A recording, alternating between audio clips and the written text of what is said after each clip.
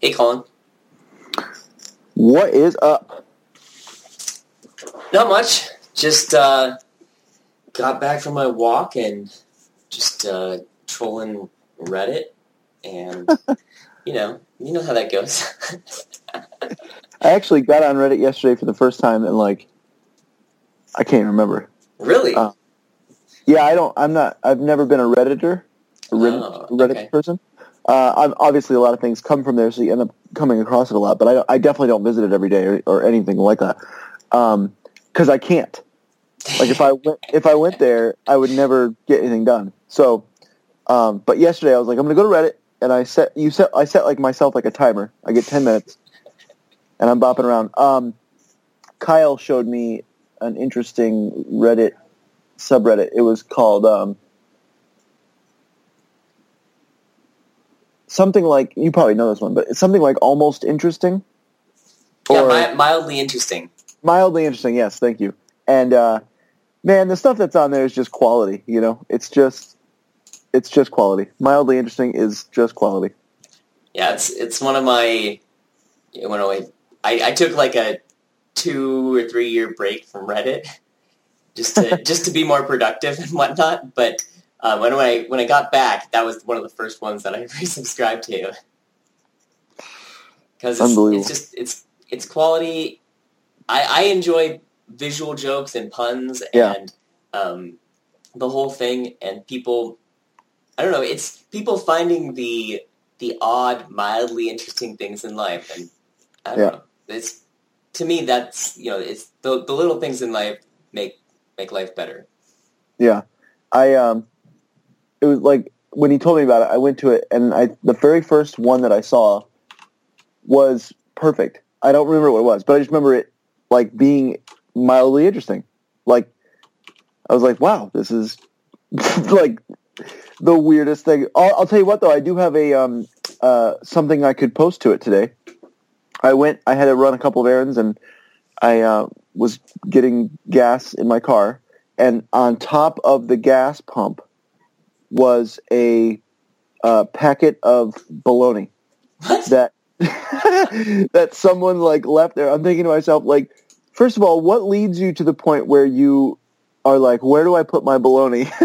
Let me just put it on the top of the gas pump. And then obviously you get home and you're like, man, I'm going to have myself a banging bologna sandwich, And then it's not there. And you don't have any bologna. I'm like, oh man. So anyway, that guy had, I hope that's the worst thing that happened in his day, because it's not that bad. But whoever left the bologna there, I just took a picture. I didn't move it because I figured, who knows? The guy could come back at any time. But there was bologna there. That's great.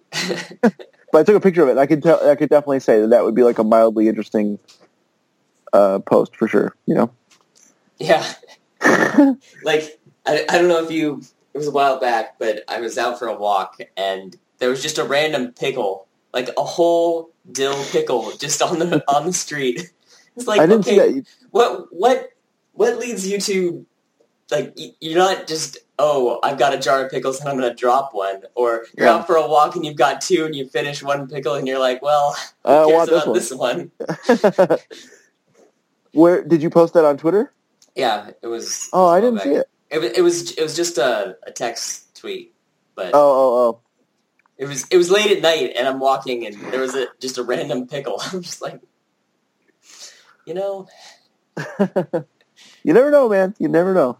I mean, it could have been a pickle fight, and you just saw you were just on the edge of it. You know what I mean? There could have been pickles everywhere. Yeah, you weren't observant to see the other. I do live kind of at the edge of a cemetery, so you never know what goes on late at night in a cemetery. No, that's for sure. On the off chance, have you been recording? I have been. Okay, good. Because the question I wanted to open up with this week was, when was the last? I mean, this was a good open for sure. But when was the last time that you made fish at home, and what was it, and what did you have? About a week ago or a week and a half ago. I have to check Instagram, but it was salmon, and my go-to salmon recipe is very, very simple. It's about a half a cup of butter and a bunch of garlic, and salt and pepper, and then the larger grain salt. I don't know, whatever sea salt that's larger grain, and that a little bit of that on top, and then wrap that in foil in the oven for 20 minutes. Wait, with lemon, like whole lemon slices, all in there. That sounds good. There's a couple of different ways I like to have salmon. I'm a pretty big sushi fan anyway, but I like when I make it at home. What I'll do is I'll put salt and pepper on it, but you put brown sugar on one side, and when you see, I see the face, and I see that you might want to jot this down.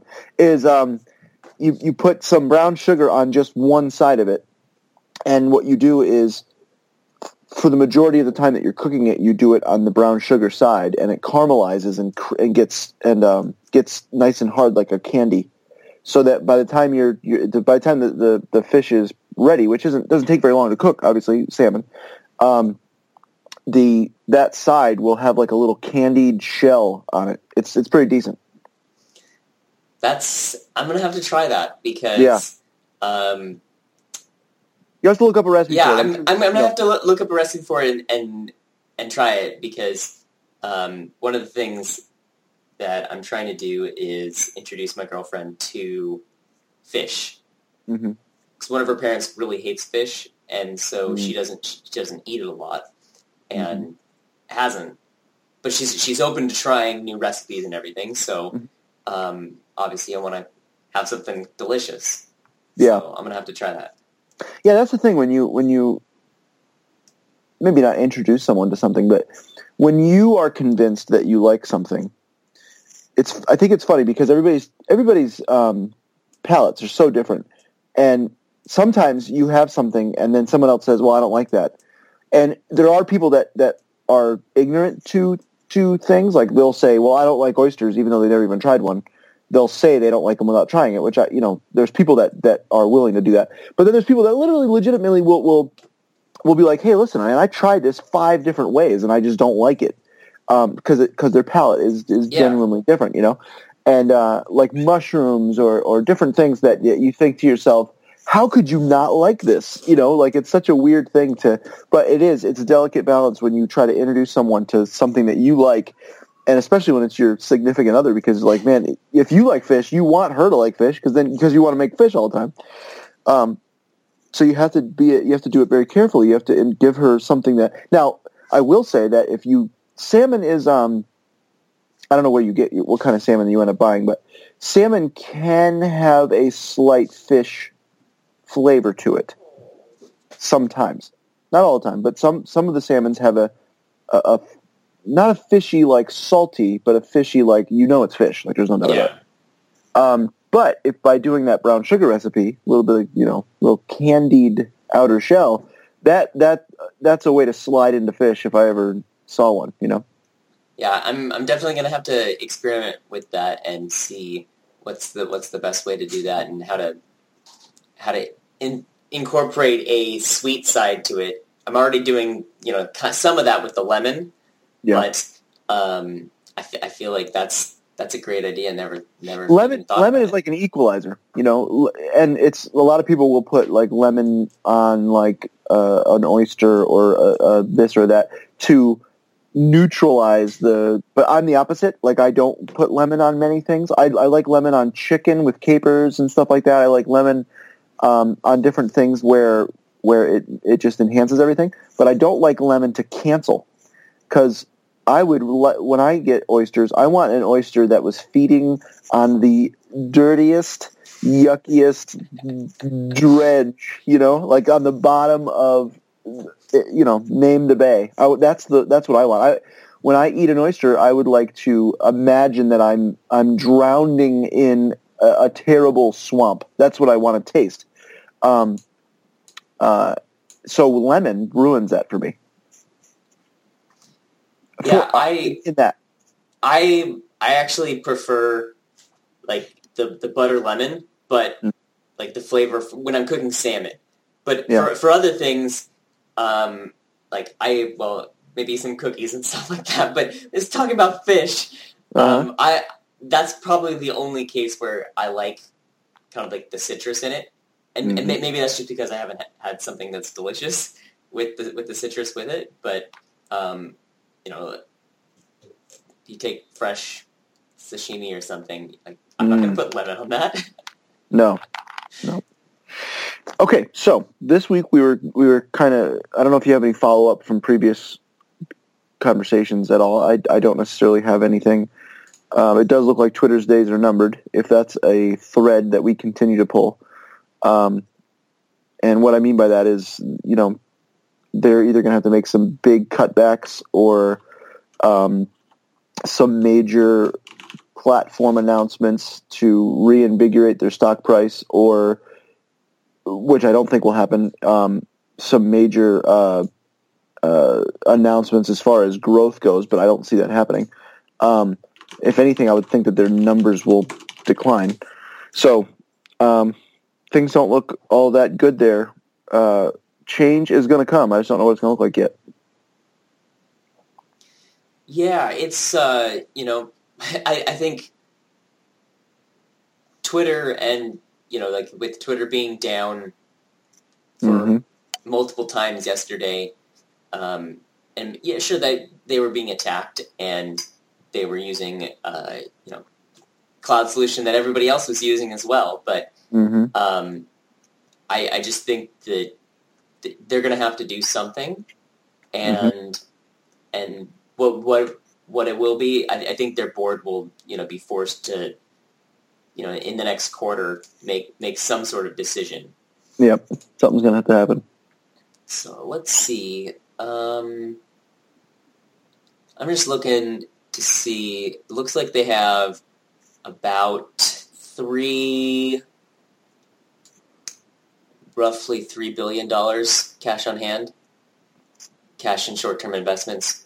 So, I think just in terms of, you know, if they cut things down and decided to just weather the storm, they could for a while. But you know, they're running themselves as this big, you know, as if they're going to continue having tons and tons of money and you know, kind of like a high growth VC funded company, and they're not anymore. Yeah, I know they recently closed an office or something. I actually probably shouldn't comment on it because I don't remember exactly what I read when I wrote it, and I don't have it written down here.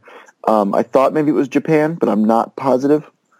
You would think that they wouldn't do something like that because I think that would probably be a pretty pivotal area for them. But so I don't know. Yeah, we'll see what the future holds there. The other follow up that maybe we could have is that I remember you mentioning that you, I think you texted me or sent me a direct message on Twitter or something that you said that you had found some of your old blog posts and have you restored those in your blog yet?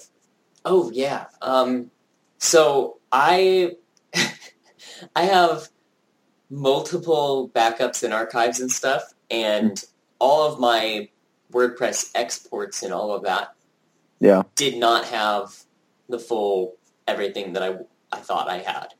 And I went through multiple drives and everything, nothing had it.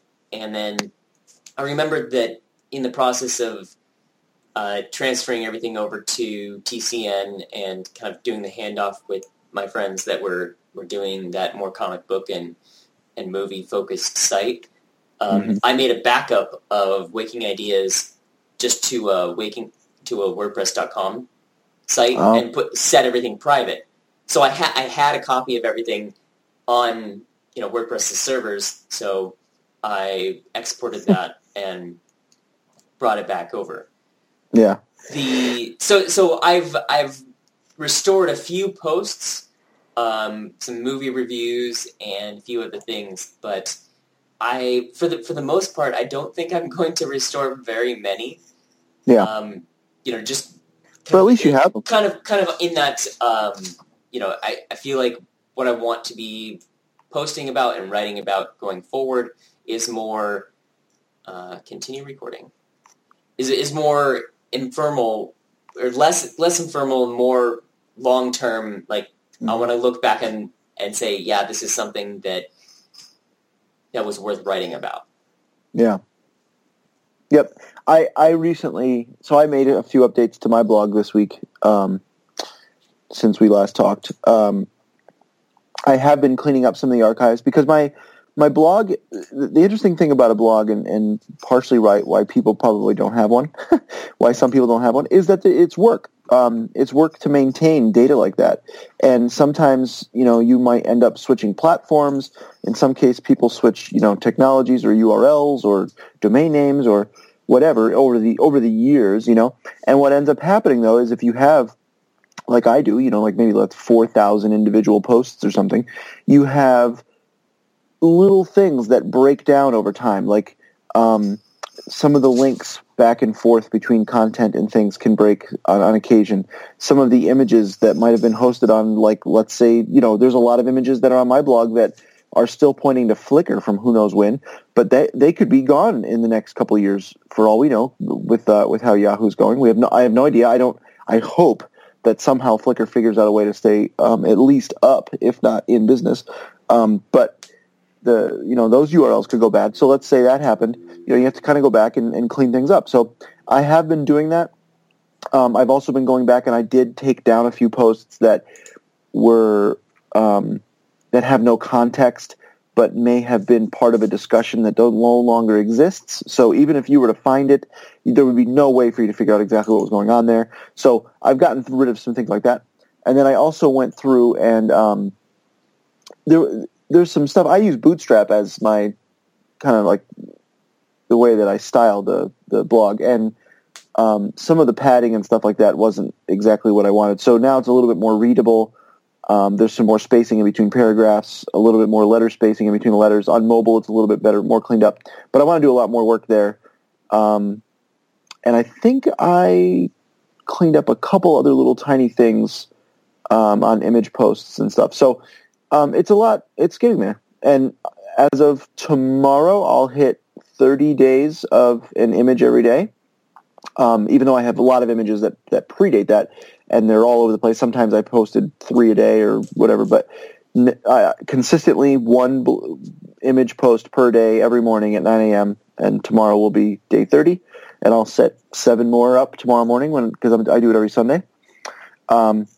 Which I'm thinking now I shouldn't wait till the last day, because what if tomorrow, I'm traveling or something? I guess I didn't really plan that through. I set 7 more on Sunday. You know what I mean? Yeah.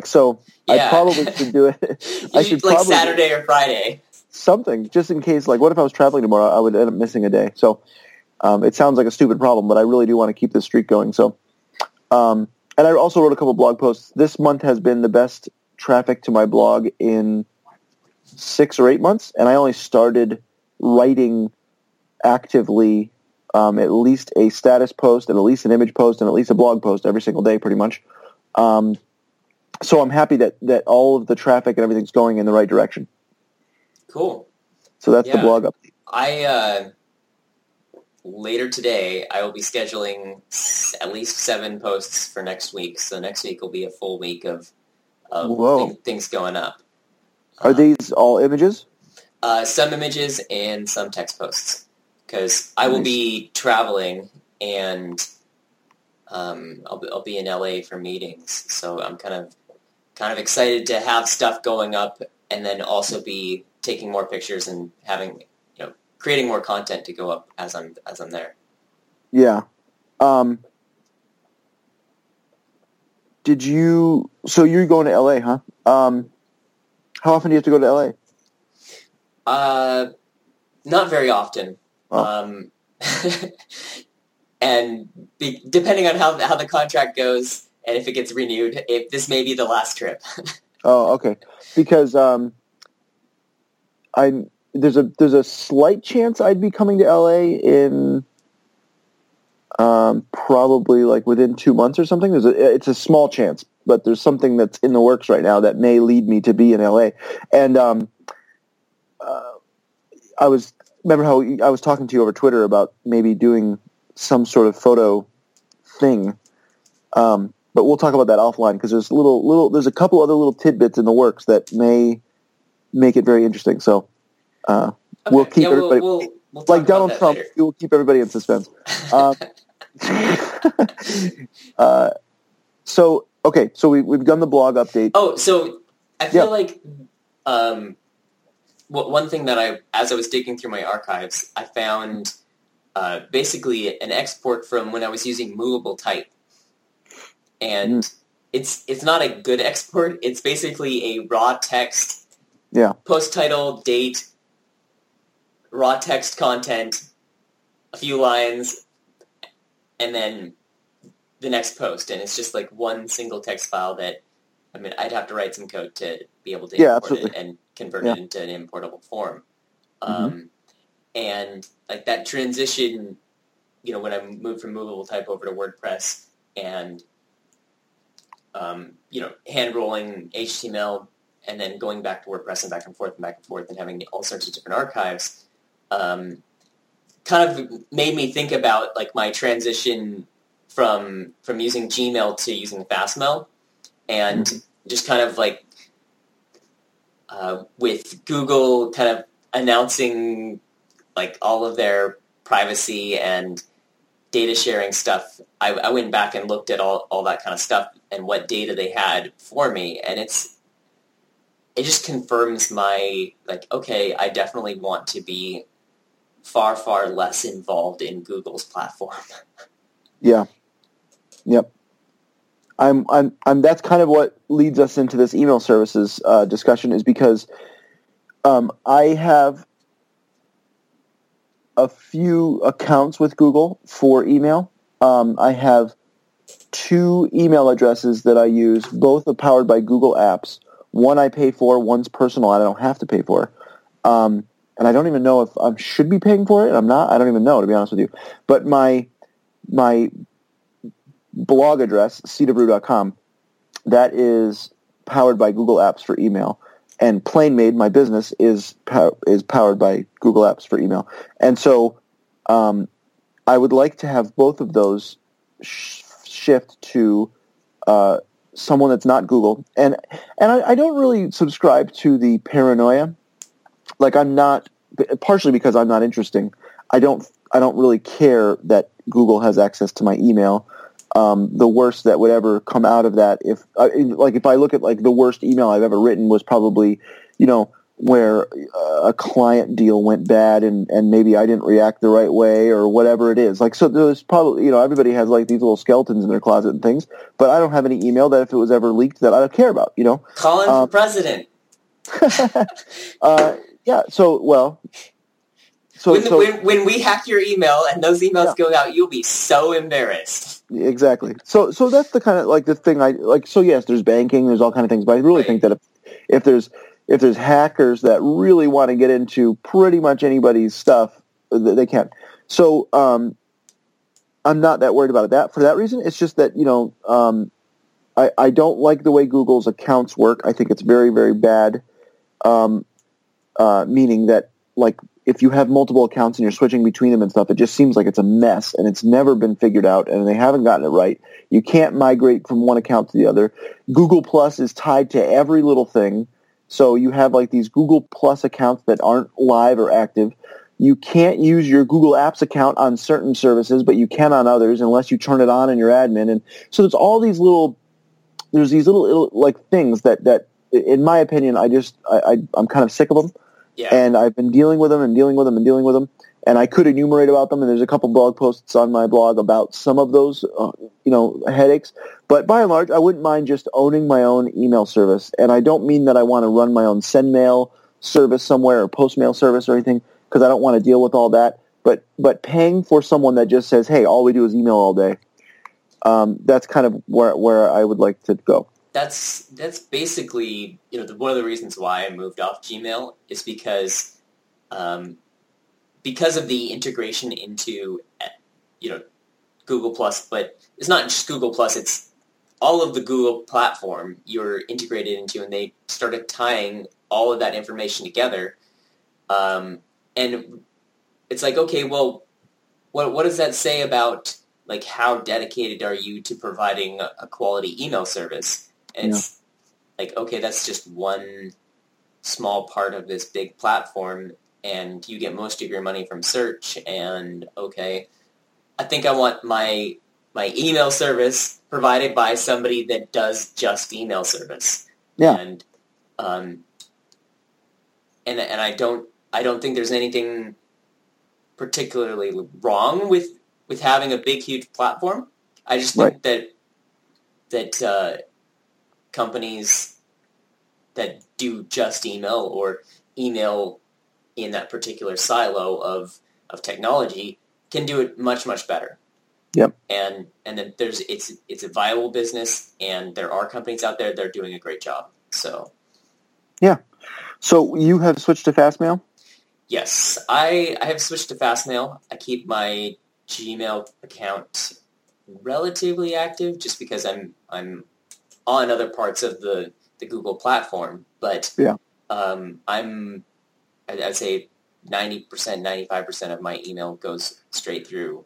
I would say tons of people have Gmail accounts that aren't their email address. You know what I mean? Like I have a Gmail email account that I just forward to my cedarbrew.com on the off chance that some email lands there because of an integration with YouTube or whatever the heck. So yeah, you know, they say they have hundreds of millions of accounts of Gmail, and they probably do because it's or even a billion, I think they have. And they probably do because everybody has to sign up just to be able to, you know, leave a comment on YouTube or to upload a Google photo or, you know, any number of other things. I feel like it's the same thing with my my @Hotmail account or whatever it is now, but the @Hotmail still works. And, you know, I'll use it to log into Skype and to my Xbox, and it's, you know, really it's like an identity token. I don't use it for email.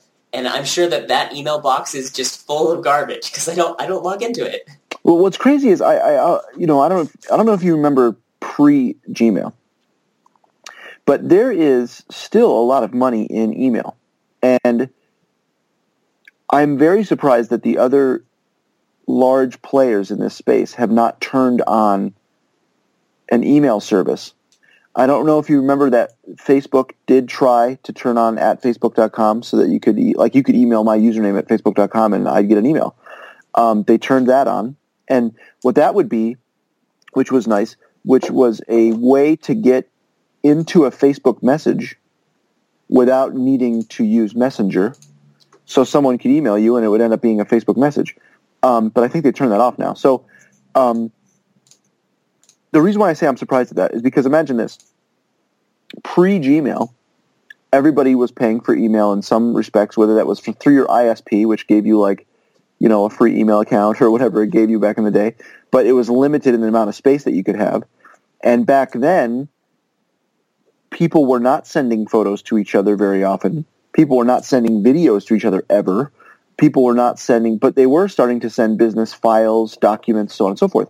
So what was happening was people's emails became a storage solution for copies of things like contracts and whatever. This is pre-Dropbox. This is pre-iCloud. This is pre, you know, anything but whatever the heck was in your documents folder. So when you know, Tom sent Sally a contract and they didn't delete the email in their inbox, it started to build up, but they could always search their email for Sally and find the contract. And so Gmail came out and was all of a sudden saying, hey, we're going to give you a gigabyte for free, which was like, I remember right on their homepage, it showed you huge. How much space. Yeah, it was huge. A gigabyte, you were like, what? How will I ever fill that? Because I think like the max, and it was probably Yahoo or somebody, but it was like 100 megabytes. And maybe, yeah. At the most. Yeah, yep. And so I remember their front page of gmail.com, and this is probably going back, early 2000s, if not even late 90s. I don't even know exactly. It's got to be early 2000s because Google wasn't around in the late 90s, I don't think. So their homepage like started to tick up, and the more people that signed up, the larger the space they would give you individually, which was insane. Do you remember that, Danny? Do you remember the front page like showing like 1.1 point whatever of your like gigabytes you'll have, and then it kept going up? Yeah, it was like it was ticking up. Yeah, and it was. I mean, now it's just a small little mark in your Gmail account. Like right now, mine says 7.45 gigabytes used of 15. It's like, which is insane. Wow, it went from one. In the past 15 years, whenever, 2006, 10 years, but from 1 to 15 that they've given us. So, mm-hmm. And some would say that 15 isn't enough because now that the problem with that storage space is it's not limited to just your email. It's also Google Photos and Google Drive and so on and so forth. And so, the second you turn Google Photos on, which I had that problem, I have a blog post about this if anybody wants to search my blog for Google Photos, but it literally will shut your Gmail off if you fill up that 50 gigabytes, or 15 gigabytes. So, when I turned Google Photos on, I have 75,000 images and 2,000 HD videos and whatever else. It filled up that 15 gigabytes without thinking about it, and I didn't think anything about it. I was like, okay, I'm going to fill my 15 gig because it's free, just to see how Google Photos works and play with searching and creating albums and sharing and see how Google Photos works. Maybe I'll pay for it and get it. Actually, I'm wrong. Hold on a second. Let me back up 1 second. I paid for the unlimited plan or whatever the plan is that they have. Then I filled it to see whether or not I liked it. And then I decided I didn't like Google Photos as much as iCloud, so I turned it off. But it takes you back to that 15, but that 15 was full. And then I wasn't getting an email. And so I'm getting like calls. It was so weird because I don't think my sister has ever I think my sister has emailed me twice in my life because we talk in real life, And I remember her asking me like, hey, did you get that email I sent you? And I'm like, email you sent me? What are you talking about? So it was like 2 or 3 days that I didn't get an email. I didn't even notice. Even though I get hundreds of emails, I just never even thought about it. I was like, oh, it's kind of like going to your mailbox and opening it and there's no mail. And you're like, I guess that's fine. Like, right. but you don't know that the mailman he didn't feel like working that day. You know what I mean? He went to the bar instead. So you just didn't get mail. Who cares? You'll get it tomorrow. Kind of a feeling, And so anyway, long story short is if you see that your Google Drive space is very nearly full, be very careful because you could not. Your email will just stop working. And then when you empty it, some of them will flood back in based on whether or not the person that sent you the email, based on whether or not those servers will retry long enough. Yeah. It's not like Google holds on to those emails and waits to put them in your inbox. Only if whoever sent them to you, their sending server tries again and again and again and again for a couple days, So beware. Which is fantastic that they built that in, but there's no you get to pick which emails you get. Yep. So anyway, be careful with that. I mean, you already have half full, so be careful. And the reason why I'm saying be careful is because of the way that everything gets recorded nowadays. If you go buy a Google Pixel right now, I think they give you unlimited or something when you buy the Google Pixel. But just as an illustration, if you go buy a new Android phone right now or something, I'm sure Google Photos is one tap from being turned on, automatically backing everything up. So you will fill that 15 without even knowing it. Yeah, I've every time like I'm on Android or on my phone and it's like, oh, do you want to back up to some Google service? I'm like, no, let's not do that. I'll send my photos to Flickr if I want to back them up or to Dropbox or somewhere else. But I don't know. Like you're saying, there's so many unintended consequences of. Yeah. Like I had no idea that like your Gmail would just stop taking email. I don't agree with their policy on that.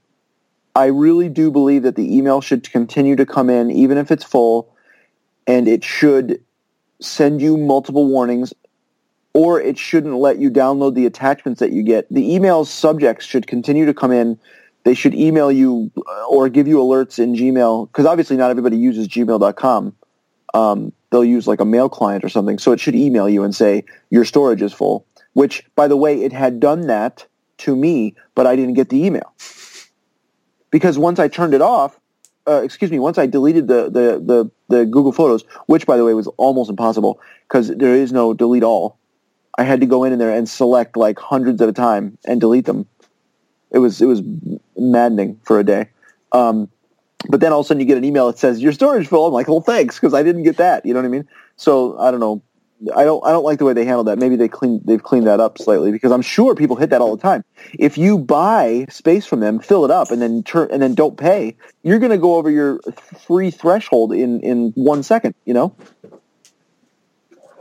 So, okay. So email services, fast mail. What do you like about them? Besides the fact that that's what they do and blah, blah, blah, how I'm assuming that, nowadays it's very easy to set up. It's as easy to set up as anything else. Yeah, right? I think I set it up 3 years ago or so, maybe 2 years ago. But I set it up. It's basically a setup and ignore. You don't have, I have done nothing other than once a year clicking the, okay, yes, I want to keep paying these people. Mm-hmm. And it's been like a no-brainer to have, to make that choice because it just works. And, kind of like it fulfills that promise of, okay, yeah. I'm going to set something up once and then I don't have to think about it. Yeah. Mike, the way I currently use email is, basically everything goes through my phone. And from multiple email services, and then I delete via IMAP, mm-hmm. The vast majority of junk. and I don't mean junk, I mean all the stuff that I don't want to keep.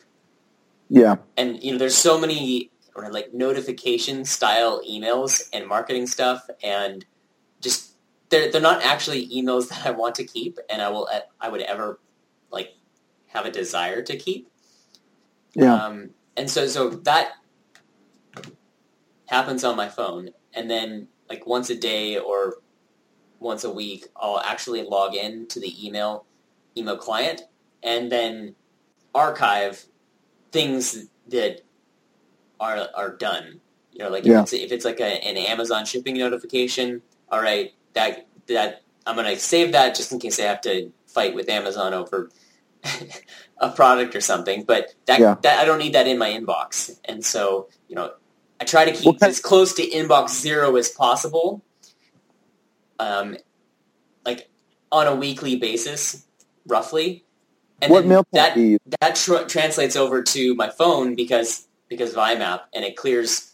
So my phone is only what's relevant, and so I just love that. What kind of what email client do you use? I'm just in browser. Oh, okay. In their client, you mean? Yes, in their web client. Yeah.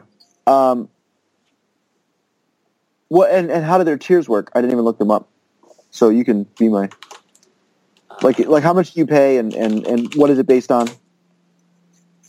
Let me see. Because do you pay for a year? Billing plan. Yeah, I'm paying on a yearly basis. They have a standard, basic, and pro, and it's $30, $50, or $90 a year, and it's based on space. Based on space, and their basic plan is you can't use your own domain. So it's like, okay, well, everybody's going to be using almost everybody's going to be using a standard or pro plan. Yeah. And their standard is 25 and their pro is 100 gigabytes. And so when I see that, okay, my Gmail I'm using 7.5, right. I'm more than happy to pay for, strictly for my email, 25 gigabytes. I'm 100% happy to continue paying that. And if I ever start using email as like a storage solution or something, or I start emailing huge videos back and forth or something, I'll upgrade to the 50 gig plan. There's several little innovations that have happened over time with regards to files and emails that I really wish were pushed a little bit further, and I don't know why they haven't been. I know Apple has a new one in their latest OS releases where it kind of uses iCloud to put, like, if you try to attach to an email a 500 megabyte video or something, it will like automatically put it on iCloud or something as like a downloadable thing.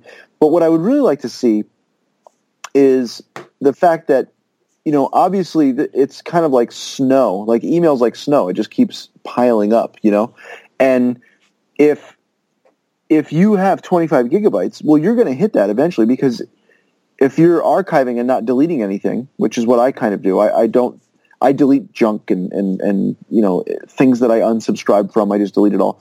But as far as a client communication or an email from my mom, it doesn't matter. I keep every single one.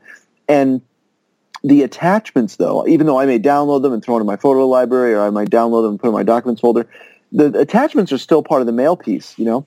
And what I would like to see is some innovation on saying, you know what, I want to save this email but not the attachment. Or I want to save this email but I would rather the attachment be stored on iCloud. And so that when I go back and look at it, I know that the attachment was here, you know, it gives me some way of knowing that, but that it's not taking up my storage space. And there's things like that I wish kind of was. Now, there's not many people innovating on email. That's one of the tough things, because people are constantly trying to replace email, which is funny because everything is email. Yeah. Everything is a reverse chronological list of something somewhere. You know, the SMTP protocol isn't the best protocol ever.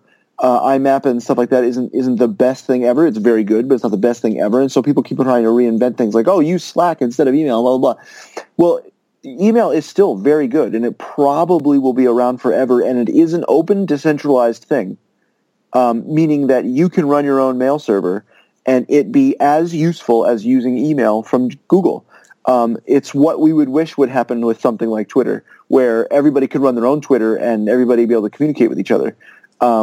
So it's as far as the web goes, it is an underpinning of the web that is as good as HTTP. It is an amazing protocol that will work everywhere on every device, no matter what you use. And so in that regard, it's like one of the best technologies of the web, period. It's universal. It works everywhere. So, but I would like to see a little more innovation there, not necessarily changing the protocol, because I think that's pretty solid, but just those little things like, hey, you know, I have 50,000 emails over the last few years, and I'm storing them all. And some people, you know, when you work on the web, some people send you some crazy stuff. You know what I mean? Like you'll get like, oh, here's the 1 gigabyte PSDs, and you have that in your email. Well, you know, I don't mind.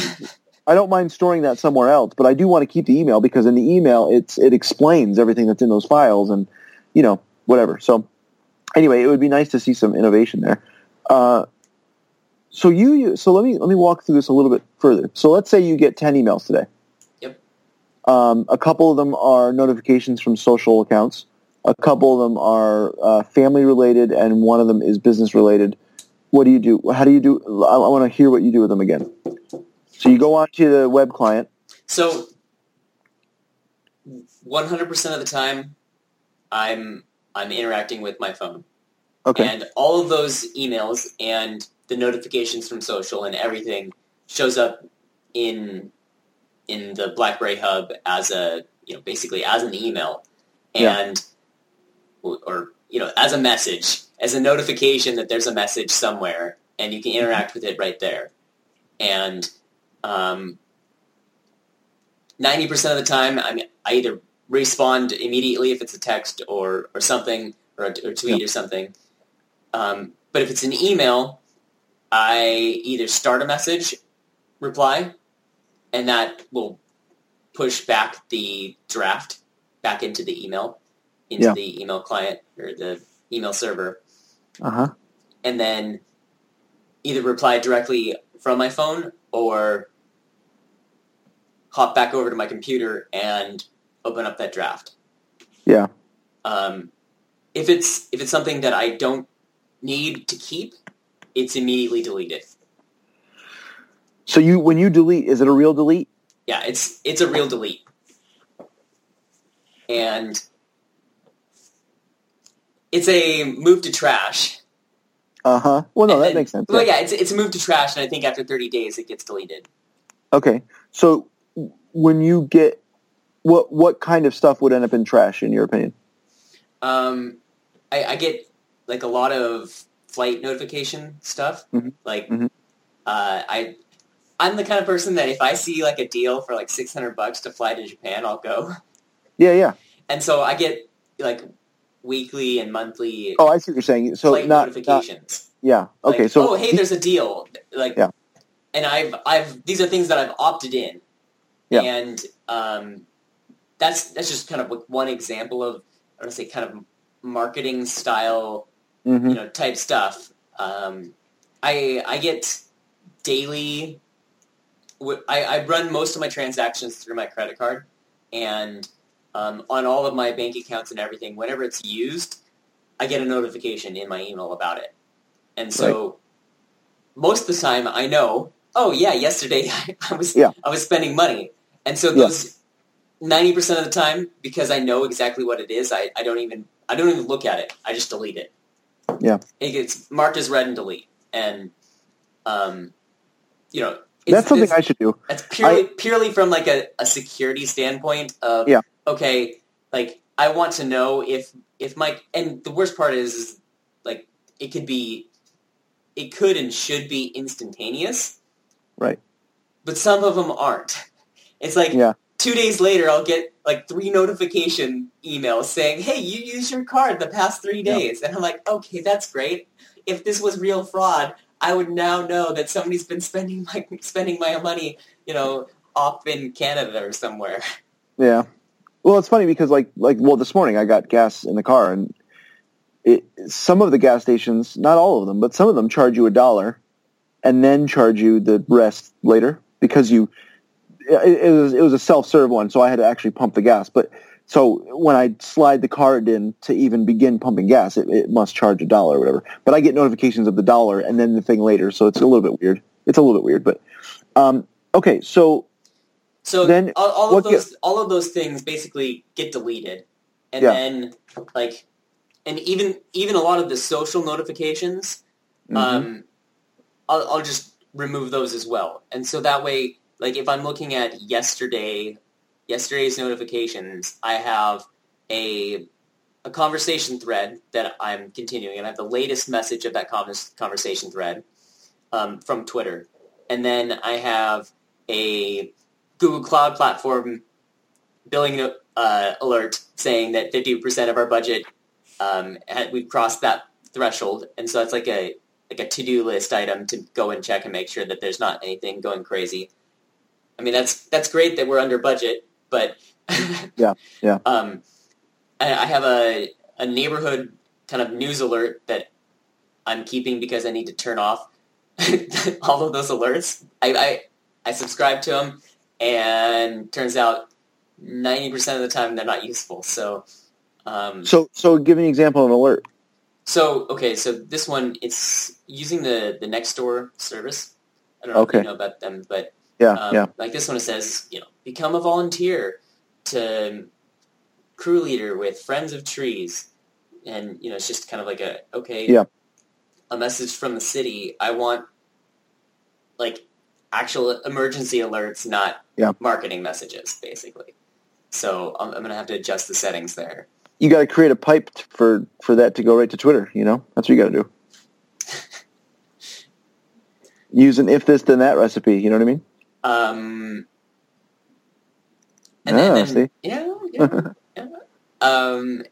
And then I have just a text message from Regal, which is another marketing message, but I'm keeping it because it's like some sort of coupon thing that I can get extra points on my Regal rewards or whatever. And so if I go to the movies today, which it's looking like I might not make it, and then if I don't make it, that just gets deleted. Gotcha. So what were you going to go see today? The new Tom Cruise movie. Is that Jack Reacher or what is that? Yeah, the Jack Reacher sequel. But I'm I don't know. I'm going to see it at some point. I'm kind of on the fence because I read the reviews and like the end user reviews, the people who came back and said, well, switching the director and like the cinematographer was not a good choice this time. So, oh man, they still enjoyed it, but when you going from the same people that did the past movies with him to somebody new, and I know he likes working with new people each film, but this time it seemed like from what people are saying, not quite the best choice in terms of director and cinematographer. So, I are you going to write a review about that? Like, you still think you're going to do some reviews? Yeah. That's one thing that I'm going to continue doing and bring in some format, like movie reviews, because that's something that is, I would say, relatively neutral, but I have a wide body of work for the past 10 to 15 years, and I really enjoy film as an art format. So I want to continue doing that. So that's cool. You'll see some film reviews going forward. Well, one thing, so there's not too many movies that I don't go to the movies very often, but I'll rent them on iTunes or something when they come out, or wait till they're on Netflix or whatever. Nowadays, they're getting to Netflix in record time. Like, this month, Jungle Book is going to be on Netflix, and it's like, that's pretty quick, especially for a movie that did as well as it did. You know, you'd figure the better it does, the longer it would take to get to something like Netflix, but it's coming up soon. Is the next movie that I'm excited to go see, I'm going to go to the theater, I'm going to pre-order tickets and everything, is The Arrival. Oh, yeah. Looks very, very good. I liked what I see so far. And on Rotten right now, it has about 50 critical reviews, and it's at 100%. Wow. So, that's impressive. Yep. So, I usually don't, I'm not a person that says make the decision solely based on something like Rotten or Metacritic or whatever is out there. I'm not saying that, and because you may look at some movies that are very poorly critically reviewed and you may love them.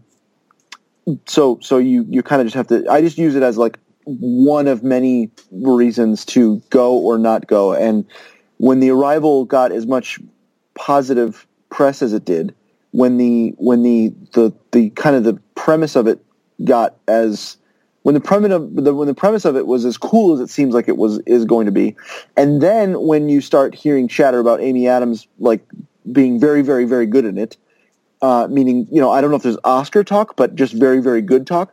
And then you go a little bit further than that, and now you see all these critics that are tweeting, because I have a couple people that I have in a Twitter list that go to see these things really, really early, and they came out of it and said, we're going again tomorrow. And when they say they're going again tomorrow to see it again, that was like, okay, that's enough for me to say, okay, that's probably worth, because what you're really saying is, for me around here, I don't know how much a movie is out where you're at, but I don't live in New York City or anything, but for me to go to a movie in the middle of the day or so, if it's not IMAX and 3D and all that other junk, I think it's junk. I like IMAX, but I don't like 3D, is it's like $9 or something. You know what I mean? So it's not like crazy expensive, but $9 when you compare it to watching it in your pajamas at home for either quote unquote free, because Netflix is a monthly cost, or maybe $5 to rent it. That's a pretty big chunk of change. Okay, I have to leave the house. It's $9. Blah blah blah blah blah, and then obviously more people go with you. You have to pay more money. It's a decision that says, okay, how do I make that decision about whether or not I'm going to spend my time and go see that thing? All those factors added up for me to be like, okay, I'm definitely going to go first day for Arrival. Yeah, it's been on my list, just in terms of purely from the story standpoint and the people involved in making it. So hearing that it's getting good reviews is a very positive thing.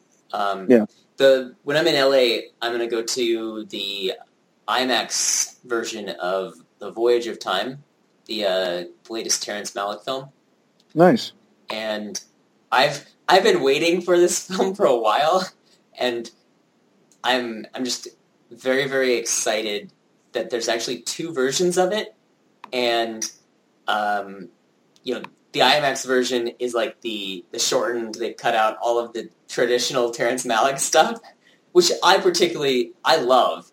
But I do understand like how people don't get that, and they don't want to sit through kind of like the whispering and the narration and all that kind of stuff. Yeah. And this is going to be more traditional documentary style, Brad Pitt narrating, and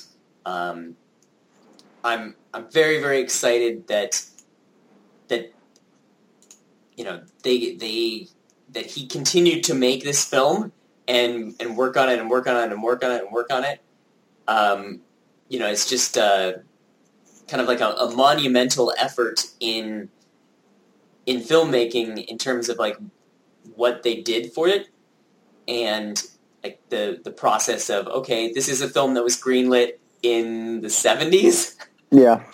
And then we got like a small taste of it with Tree of Life, and now we're actually getting a film, a full film out of it. So, you know, I'm particularly excited about that. That's cool. That's cool that when you go to LA, you make time to do something like that. That probably isn't. It's probably still available there where you're at, but that's the town to go see a movie in. You know what I mean? Yeah. You and I hung out in front of the Man's Theater, I remember, and I don't remember what movie was out at that point, but like we probably should have went to the movies. You know what I mean?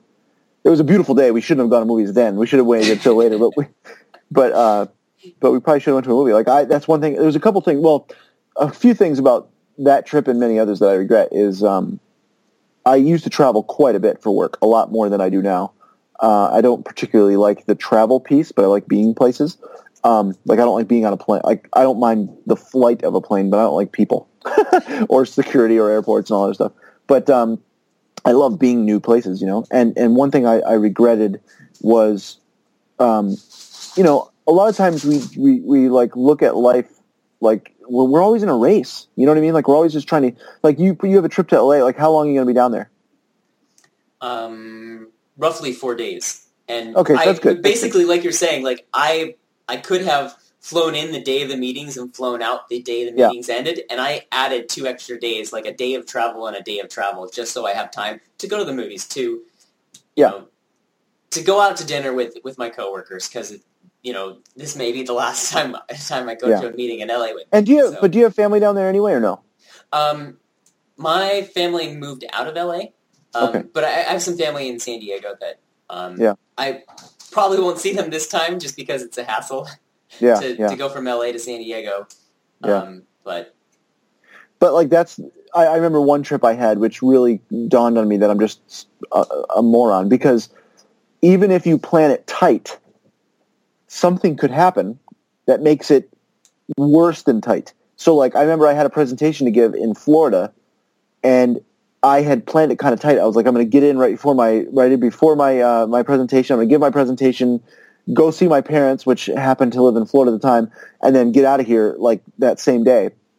And because of a flight delay, like one little flight delay, one little hiccup in the whole thing, I ended up being from door to door in my own house 41 hours or something like that, and it was just like I was dead, and I was like, and you don't even remember the fact that you went to another state.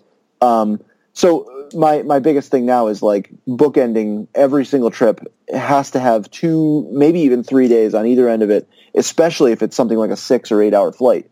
Like life is too short. Like if you go to LA, for me, because I live on the East Coast, if I'm going somewhere to LA for like business, I need to stay for a week now. That's just the way it is. You know, it's stupid. It's stupid not to do something like that. So one of the other things that I'm going to try to squeeze in, but I'm not sure, is I'm going to try to make it happen to go to the SpaceX headquarters and go see their rocket that's outside, their return stage. That's cool. So do they do tours there or no? I don't know, but it's there. It's like it's outside, so you can't miss it. Yeah. I don't have any contacts or anything. Like, so I was just gonna say, Elon is active enough on Twitter that, like, on the off chance that, you know what I mean, it's like it's worth a tweet kind of a thing. like on the off chance that he happened to read it and happens to be in a good mood and happens to be like, I would totally be like, hey, I'm coming to LA on business. I'm going to swing by the SpaceX thing. I would love to have a tour by anybody, and if you happen to be around, I will buy you a coffee. Like, I would totally do that because you never know. So he's one of those kind of guys that you just don't know. Yeah, I'm gonna send some tweets out and see what kind of match. I've always had good fortune with sending a tweet out and thinking there's no way. Like, that's how I got a free kayak. That's how I've done like tons of things. I've toured, Instagram and Pinterest and Twitter and not only because I know people that work there, but just sending a tweet and saying, hey, I'm going to be in the area. Can I come and see the office or whatever? And just do it. It's worth the tweet. Okay, so I'm definitely going to think about moving my personal account first before I move my business account to something like Fastmail. Do you know if there's any like main competitors for Fastmail? There's probably tons, but yeah, I'd have to pull it up. There's a recent thread in that Google thing about they're merging ads and personal notifications and stuff, but there's a couple email competitors that were listed. So I wonder how hard it is to move like my email. Like not the fact, not forward facing, but the fact that I have. I wonder how many emails I have. This would be really interesting to see. Let me open up my email. I don't know. For me, I guess I don't particularly mind or want to like have all of my emails in one particular silo or not. I've downloaded everything from Google and I have my backups. And, there's backup in several different places online and offline. And in the off chance that Google decides to end of life Gmail, which, knowing how Google is, you never know, but I think that's very, very unlikely. It is. Then I can, take my archive and, open it in a, like a desktop client or something. But I feel like I'm at the point where I don't necessarily need the 10 plus years of email searchable and accessible.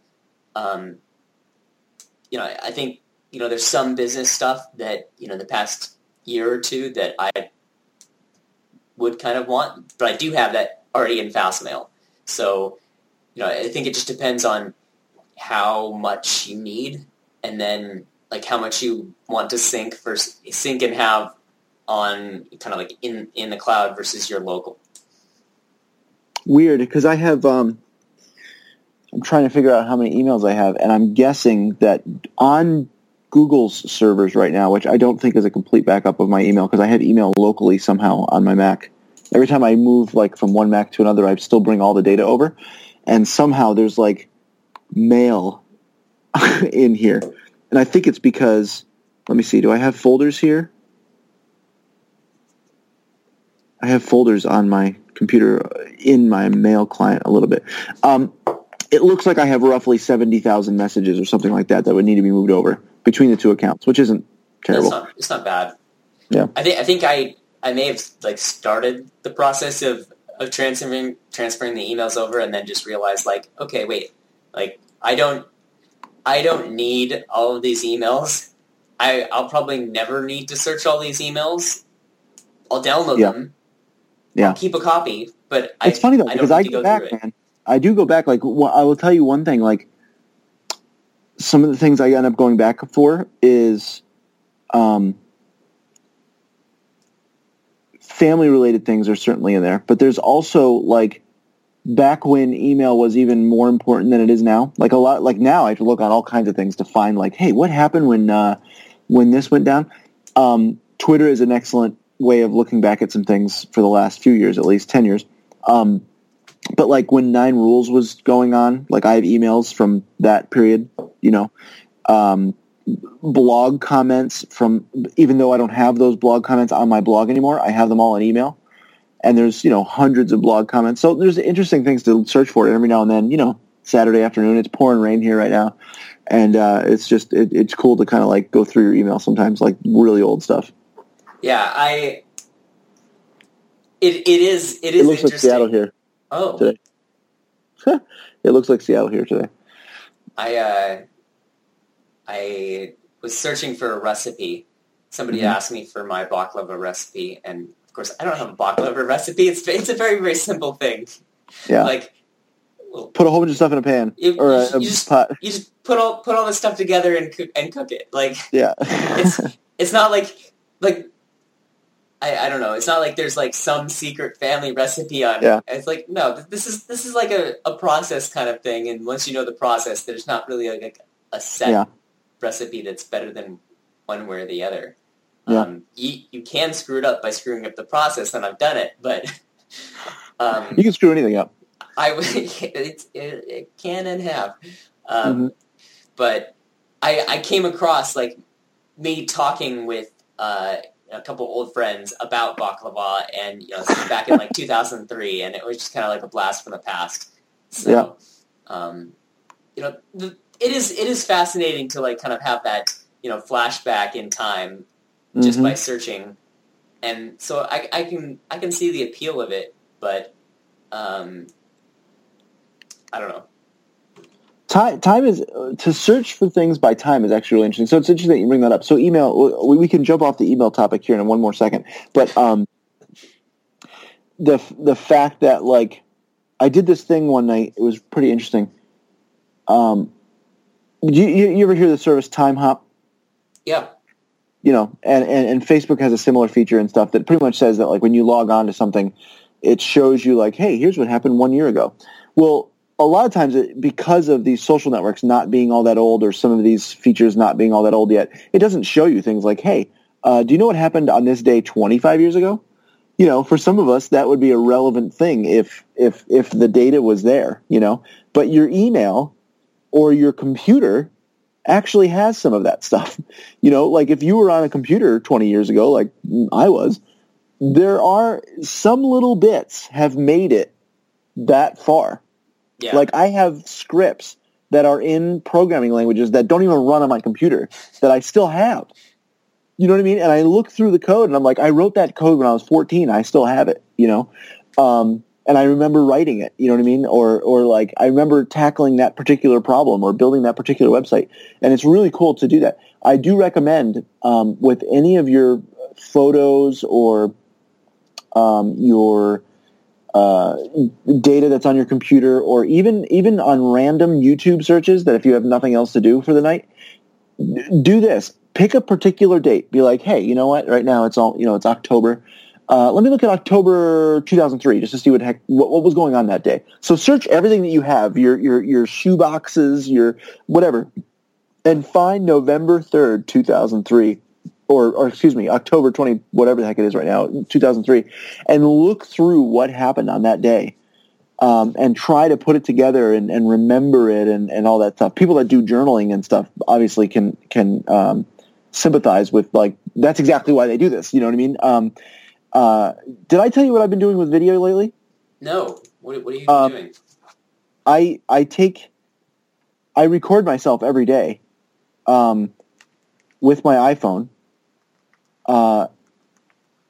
Little bits here and there of what I'm doing, and I long story short is I'm making a private vlog for myself every day, and I've been doing it for a while now.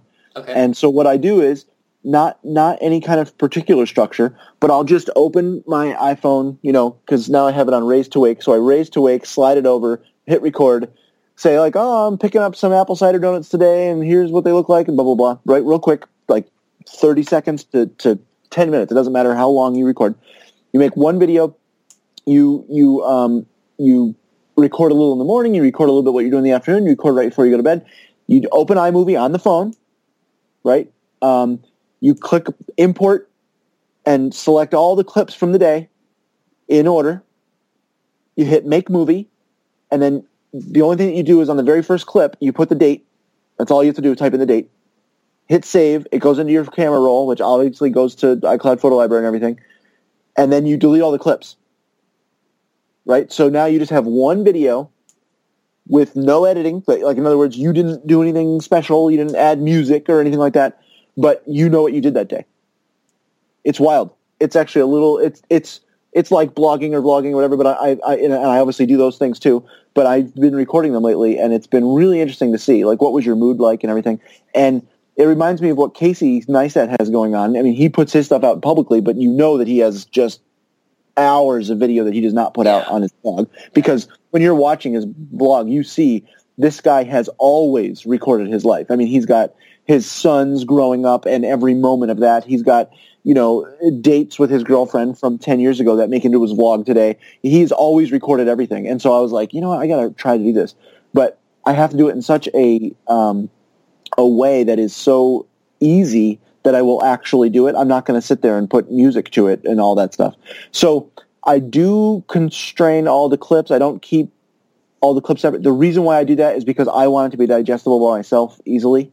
Like I want to just throw it on my TV and be able to watch, what happened 5 years ago. So I'm going to continue to do that. I've started, I don't know how many weeks I'm into it at this point, but I do kind of recommend doing it. It's a really interesting way to look back at it. And it's only for you, and it's not pretentious in any way because you're not like putting it out there. And what you do is when you do talk to the camera, you talk to yourself. It becomes your Wilson to your, Tom Hanks. You know what I mean? Like you just talk to it like, hey, don't forget that you were mean to somebody today, and this is what happened. You know what I mean? Like it's interesting. I like it. Yeah, but I've been doing that. I've been doing that kind of stuff a lot lately, where you search for stuff. So obviously, I have a photo library with tens of thousands of images, so I'm able to look back at that. I have my blog, which has tons of information on it. I have Twitter, which has tons of information on it. And so if you do these date-based searches, it's cool to go see like what happened on that day. But I do recommend on YouTube is to just pick a date back from like when you were 15 and do a search for that date, maybe not a particular date, but a year on YouTube. You will be, obviously, as with any other YouTube query, you'll be amazed at what comes up. Like you do a search for like, 1995, I was 15 going on 16. I can do a search for 1995 and see like all the music videos that like were popular then. I can see like people that were famous back then and that are no longer even around. Like it's all on YouTube. It's pretty wild that it's up there. Yeah, I'm a little jealous that there's so much more content now. Mm-hmm. I would say people growing up past and experiencing maybe, let's say like junior high starting in the year 2000 or so. But much different, searching back. Oh, yeah. Starting just because there's so much more content. There's good and bad things to that, I imagine, Yeah. A lot more people's life is public. Well, I mean, they're purposely putting it out there, but, when they're 35 or 40 or 50 and the photos of them being 15 are literally on Facebook, and now because imagine having what I have, which is desperate and pieces and all over the place, and I'm kind of cataloging them all. And I wish that someone when I was 10, I wish someone said, hey, start a diary, and keep everything. Yeah, that I listened, and keep everything. Because I really think that while I prefer to write for the public, I like to catalog for myself. I don't know that I'd ever keep a personal diary that was like locked and I don't want anybody else to read, and I would share my feelings in there. I don't know that I would be that kind of person, but I really appreciate documenting my thoughts in a public forum. That's why I like blogging so much, I think. But as far as like what I did all day, I know that's not interesting to anybody else because I don't live a life like Casey Neistat or like these other guys. I'm not on a helicopter every 5 seconds. So, but it is interesting to me when I look back and I see that I went for a hike and saw those friends and had those beers and that's very interesting stuff. And I can't wait to kind of go back. And what I'll probably do is every video ends up being around 8 or 9 minutes. Just happens to be about that. I'm kind of interested to go back and tag them all later with like some metadata that I'll be able to search later. I'm not going to get. I'm going to wait till I get maybe 50 or 100 of them and then watch them, and then go back and add a whole bunch of metadata to them so that I can like search for all the places that I was, or search for the like let's say for example if I wanted to say like what was that beer that I had at that particular brewery that I really liked, and they only make it in October? I can answer that with my own information at some point. Like, that's going to be pretty wild. Yeah, that's, I don't know, it's an encapsulation of, I don't know, like, people in the past, you know, they scrapbook or whatever, and maybe they have, like, a little bit, but now we have, like, not everybody, a lot of people have a phone that has a video camera that they can record with, and they are. And there's so much, like, you can go back and say, okay, you know, if you had access, you could say, okay, you know, come up with, like, actual stats of, you know, what people are doing, what, you know, kind of like, what is the general tone of people putting videos online or whatever. So this link is somebody I met through a chat room and happened to be just super into stats and recording and recording stuff, and for a 2-year period roughly. How long ago? 2 seconds ago. Oh, okay.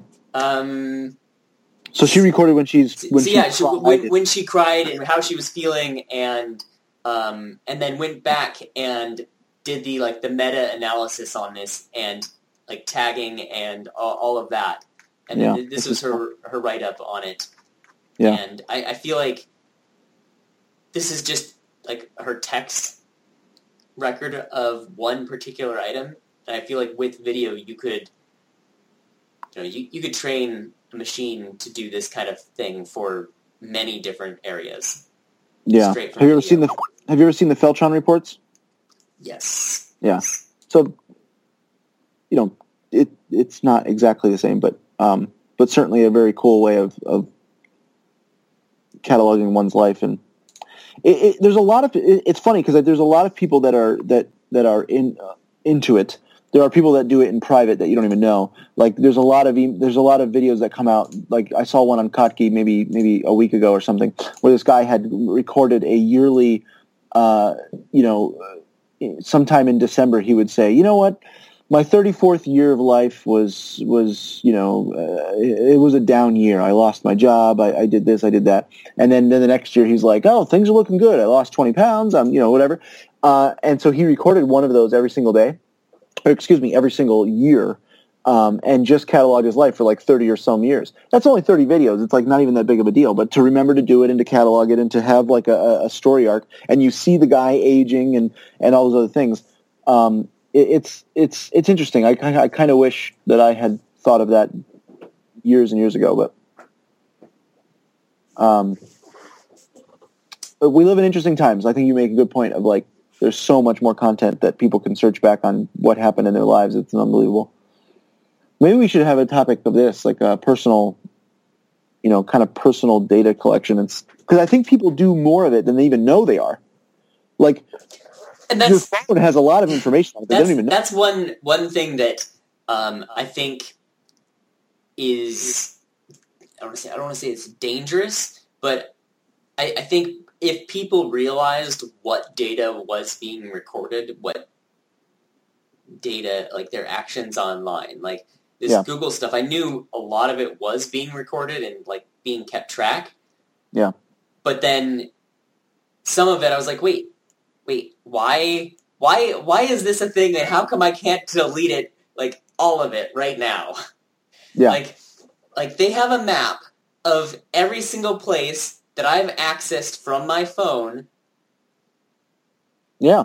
Like a geo map, I no longer have and keep location services turned on my phone, so that. Well, you have a BlackBerry, so that doesn't happen. But I don't even think even if you're logged into just like a Gmail account, or you use Google Maps or any sort of Google services that has location services, it will, in their whatever their location history, they have a map of it, and every place and date and time they have a map of it, and I didn't know this existed.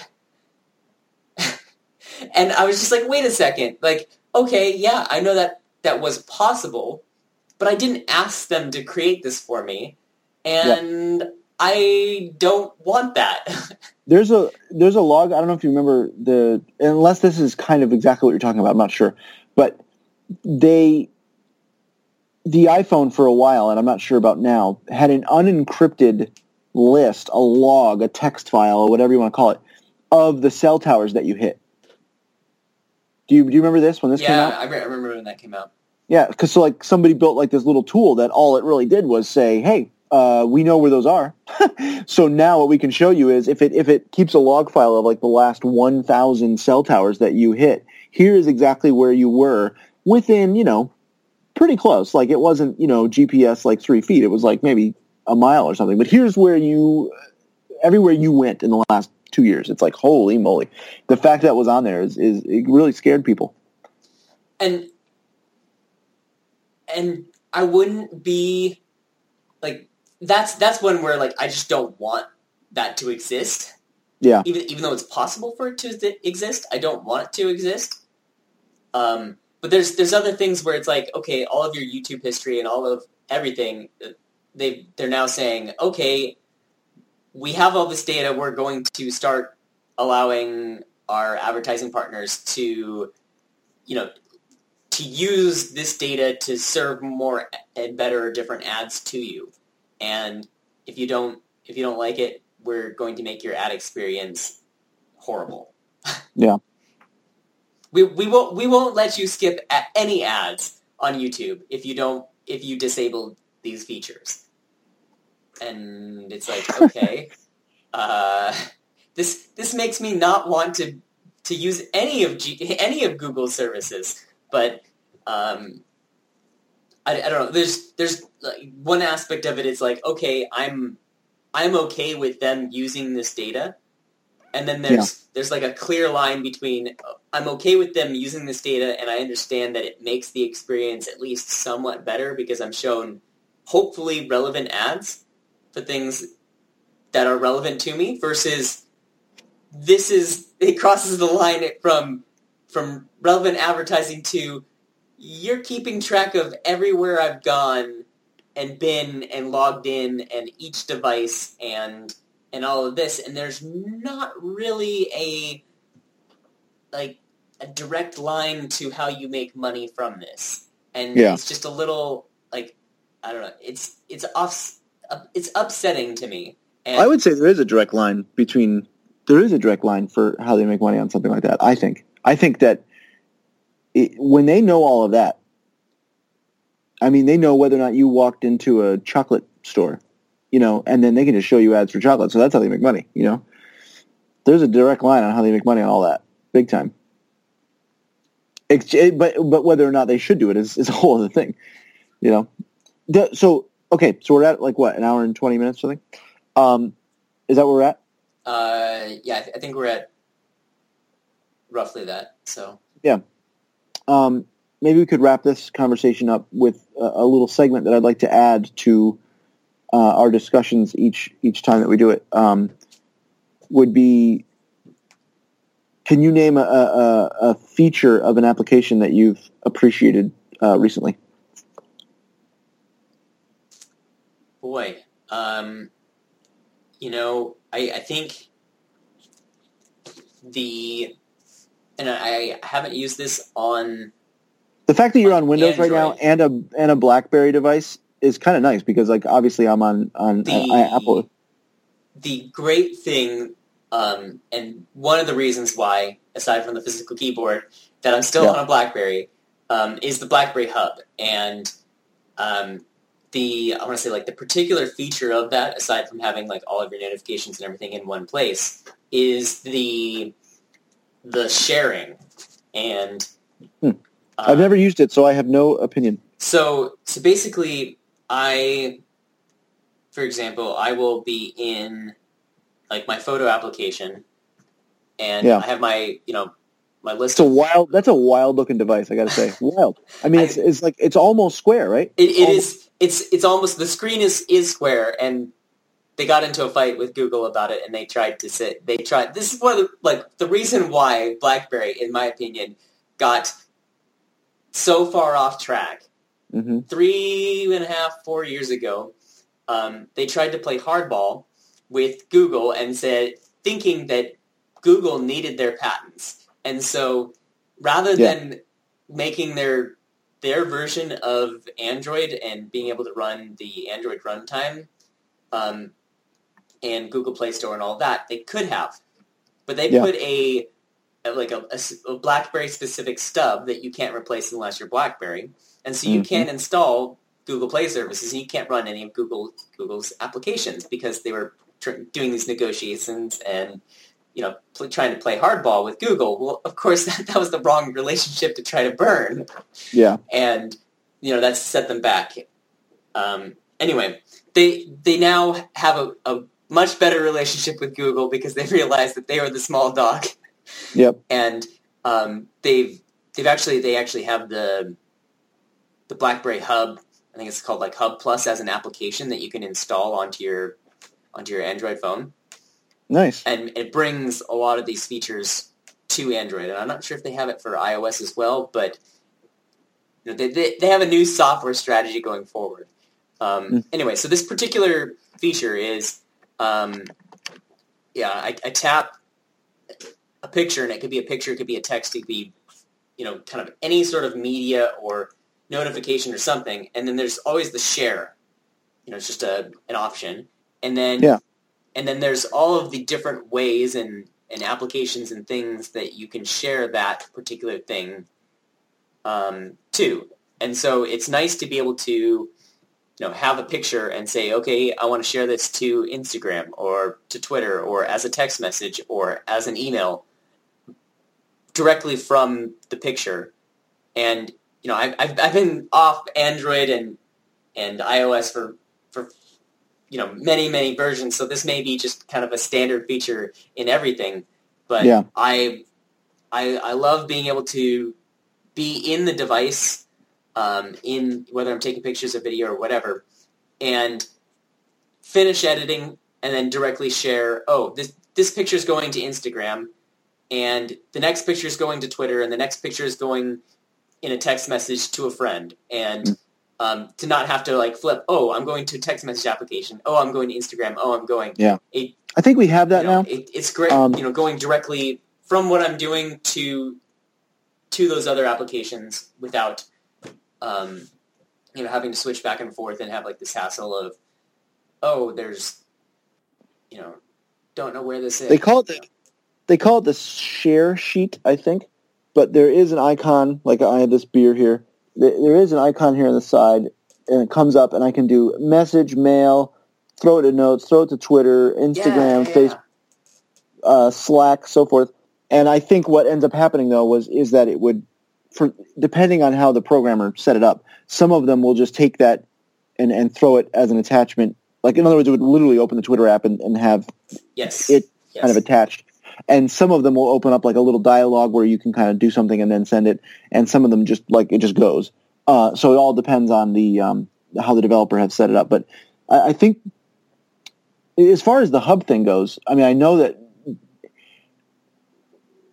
in theory you could have that with what Notification Center is on iOS.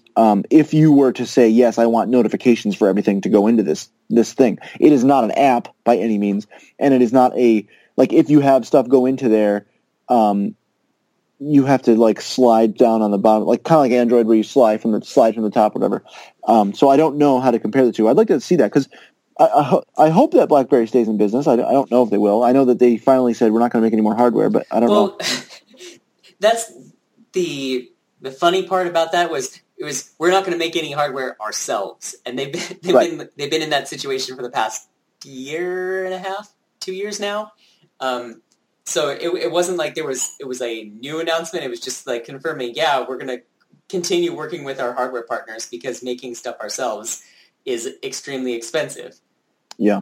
But I don't know. I think the way that they're running their business is smart and kind of basically transitioning from being a cell phone company to being a security services company, and that having their own phones is part of their security. Part of their security cell, and when the president needs the most secure phone, or if you're working for the NSA or something that you have to have the best of the best, and you're willing to pay any price, then you go with a BlackBerry. And but I don't think I could totally see that. I don't think they'll ever be in the consumer market in general again, just because of.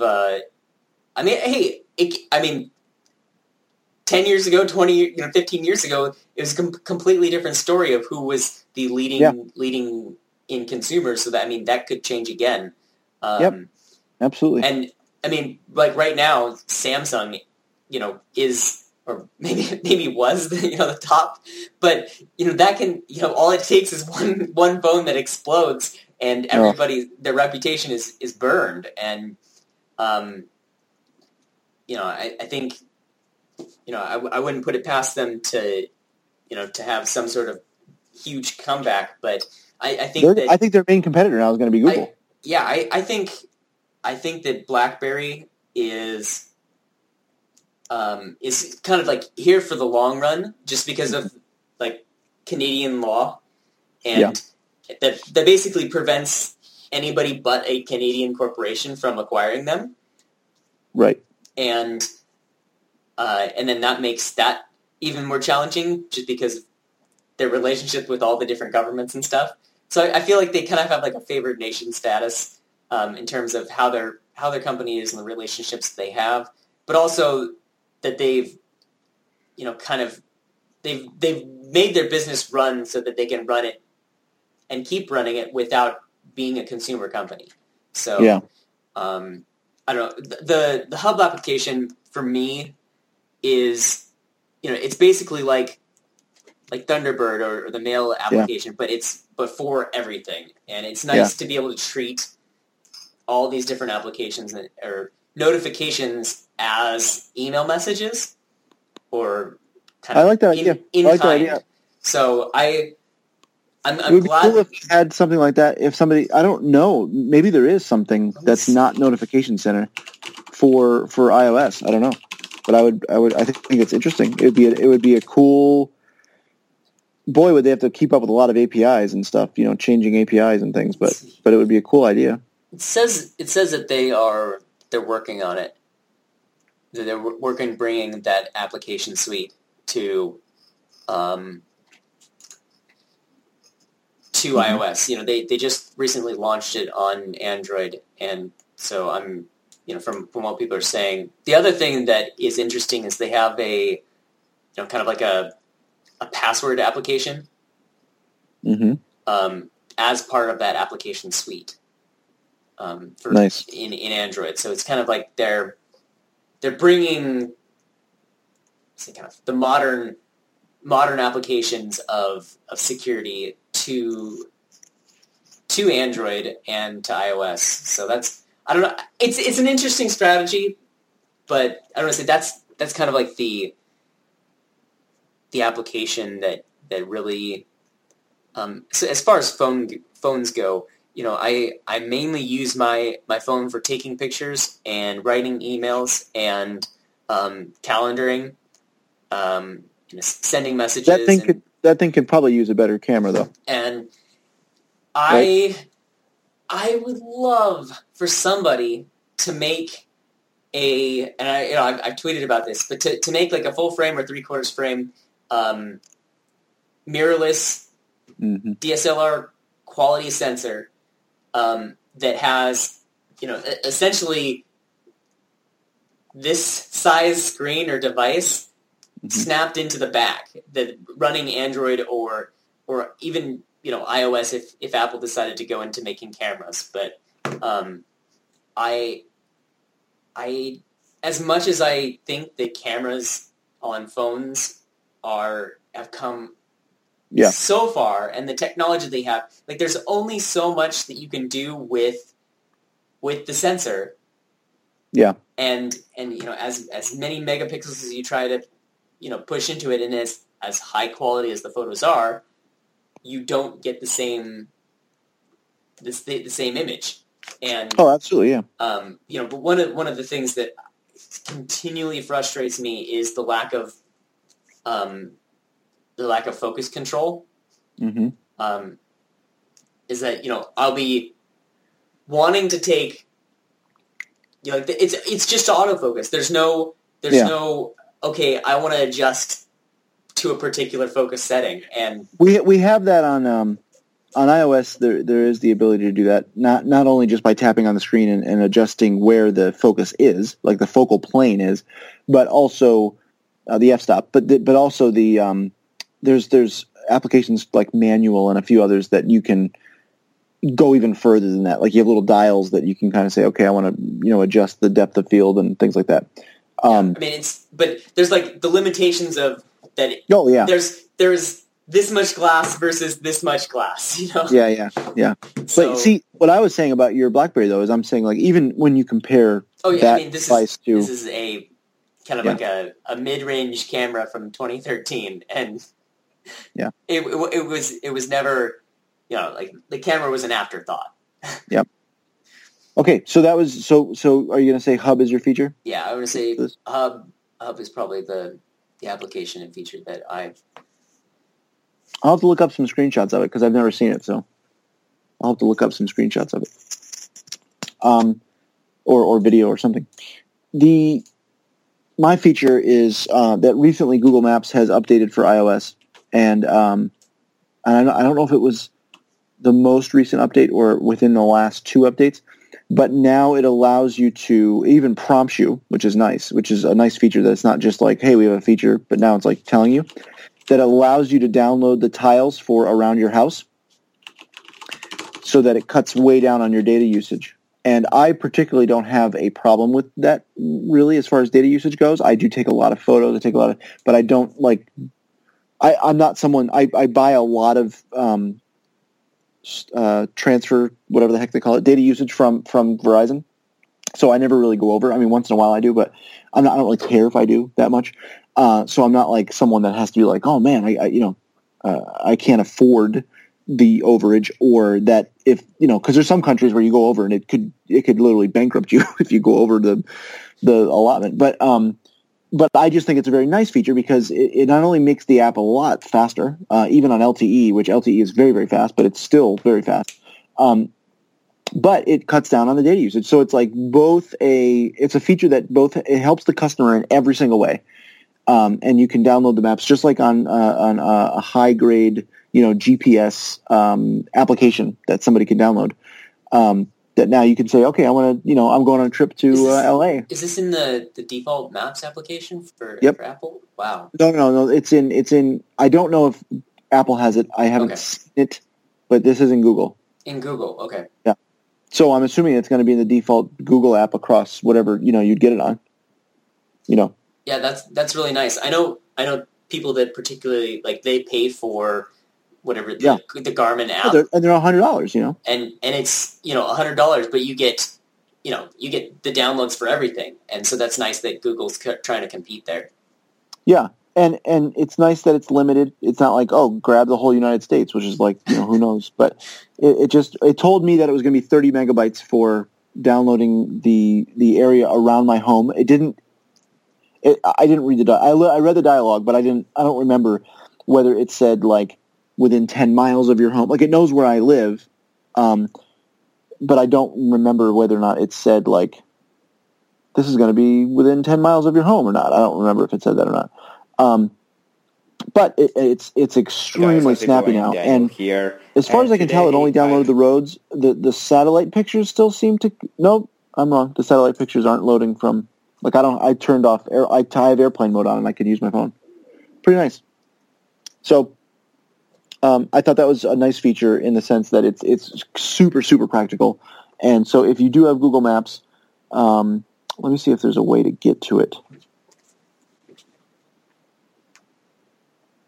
There's under settings.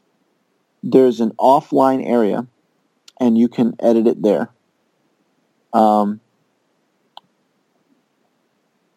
It's pretty cool. You can add new ones.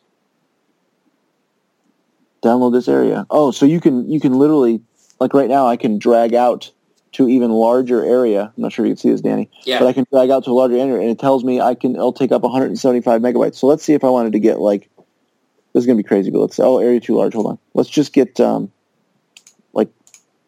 if I get almost all of northeastern Pennsylvania, which Pennsylvania is a humongous state, but if I get, I would say everything that's on this map that you're looking at is within about 2.5 hours of my house, it would be 600 megabytes. That's good. Yeah. So 600 megabytes for everything that I'd probably go to. Let's put it that way. 2.5 hours of my house, unless I'm going on a trip, everything is in that. There's probably 30 state parks in that area, and you know what I mean. Like, it's a very, very large area. And that's a good trade-off. Like, yep. The data storage.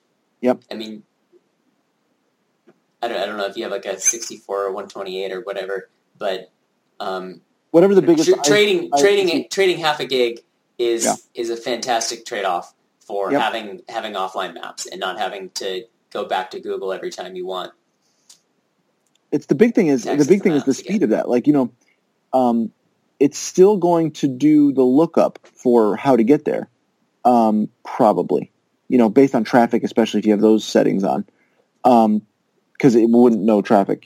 But it doesn't have to download the road systems and stuff. So or the tiles for that too. So yeah, I would recommend, if you have the Google Maps app, to click on the little hamburger menu, the 3-line menu. Go to settings, go to offline areas, and add a couple areas that you think that you might go to quite a bit. And I guarantee you that your usage if you use Google Maps at all, the usage for your data usage will go down. Now, see, I don't know about where you live, but like, I use Google Maps all the time, and it's not that I don't know how to get to the grocery store and things that I go to. It's that when I go hiking and stuff, I use Google Maps quite a bit to get to particular areas that I need to get to.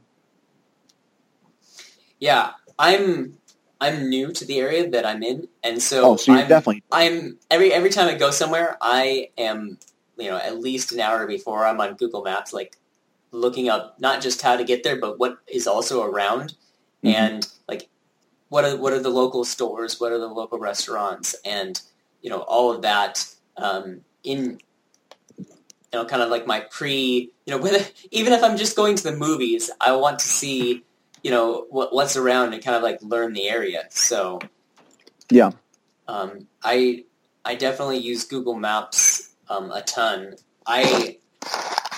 Oh man, those donuts. I'm showing you the apple cider donuts. By the way, they make them right in front of you and give them to you. That's fantastic. Yep, there's a little orchard. I don't know, it's probably only like 5 miles from my house, really. But look at these bad boys. Look at that thing. Oh wow. Yeah. You do need these. Oh man! Now I'm thinking about donuts. They have to have apple cider donuts over there, right? I'll have to look and see. They better, otherwise you got to move. Yeah, I don't know. I know there's at least 3 or 4 different bakeries around me. So yeah. Just the one that's closest isn't open on Mondays. Mm-hmm. So that was the last time it was either this Monday or the previous Monday, but I went out for a hot cocoa, and there's a coffee shop that's right next to the bakery, and I was sitting there drinking my cocoa, and 4 different people asked, "Oh, is the bakery open?" Not on Mondays. So before anybody freaks out about how many calories I'm eating, because I have a bag of these donuts,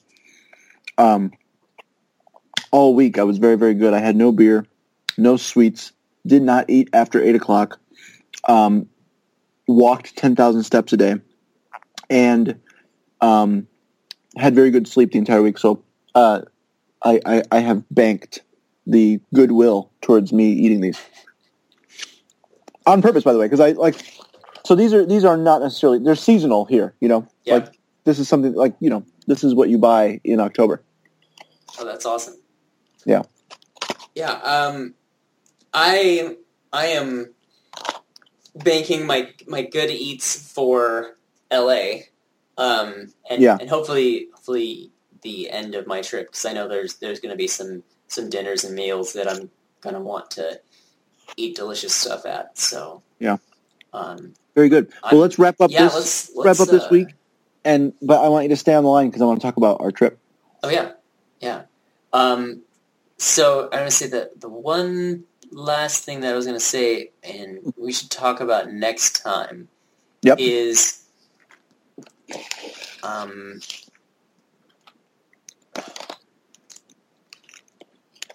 going to say like social media and how that plays out in the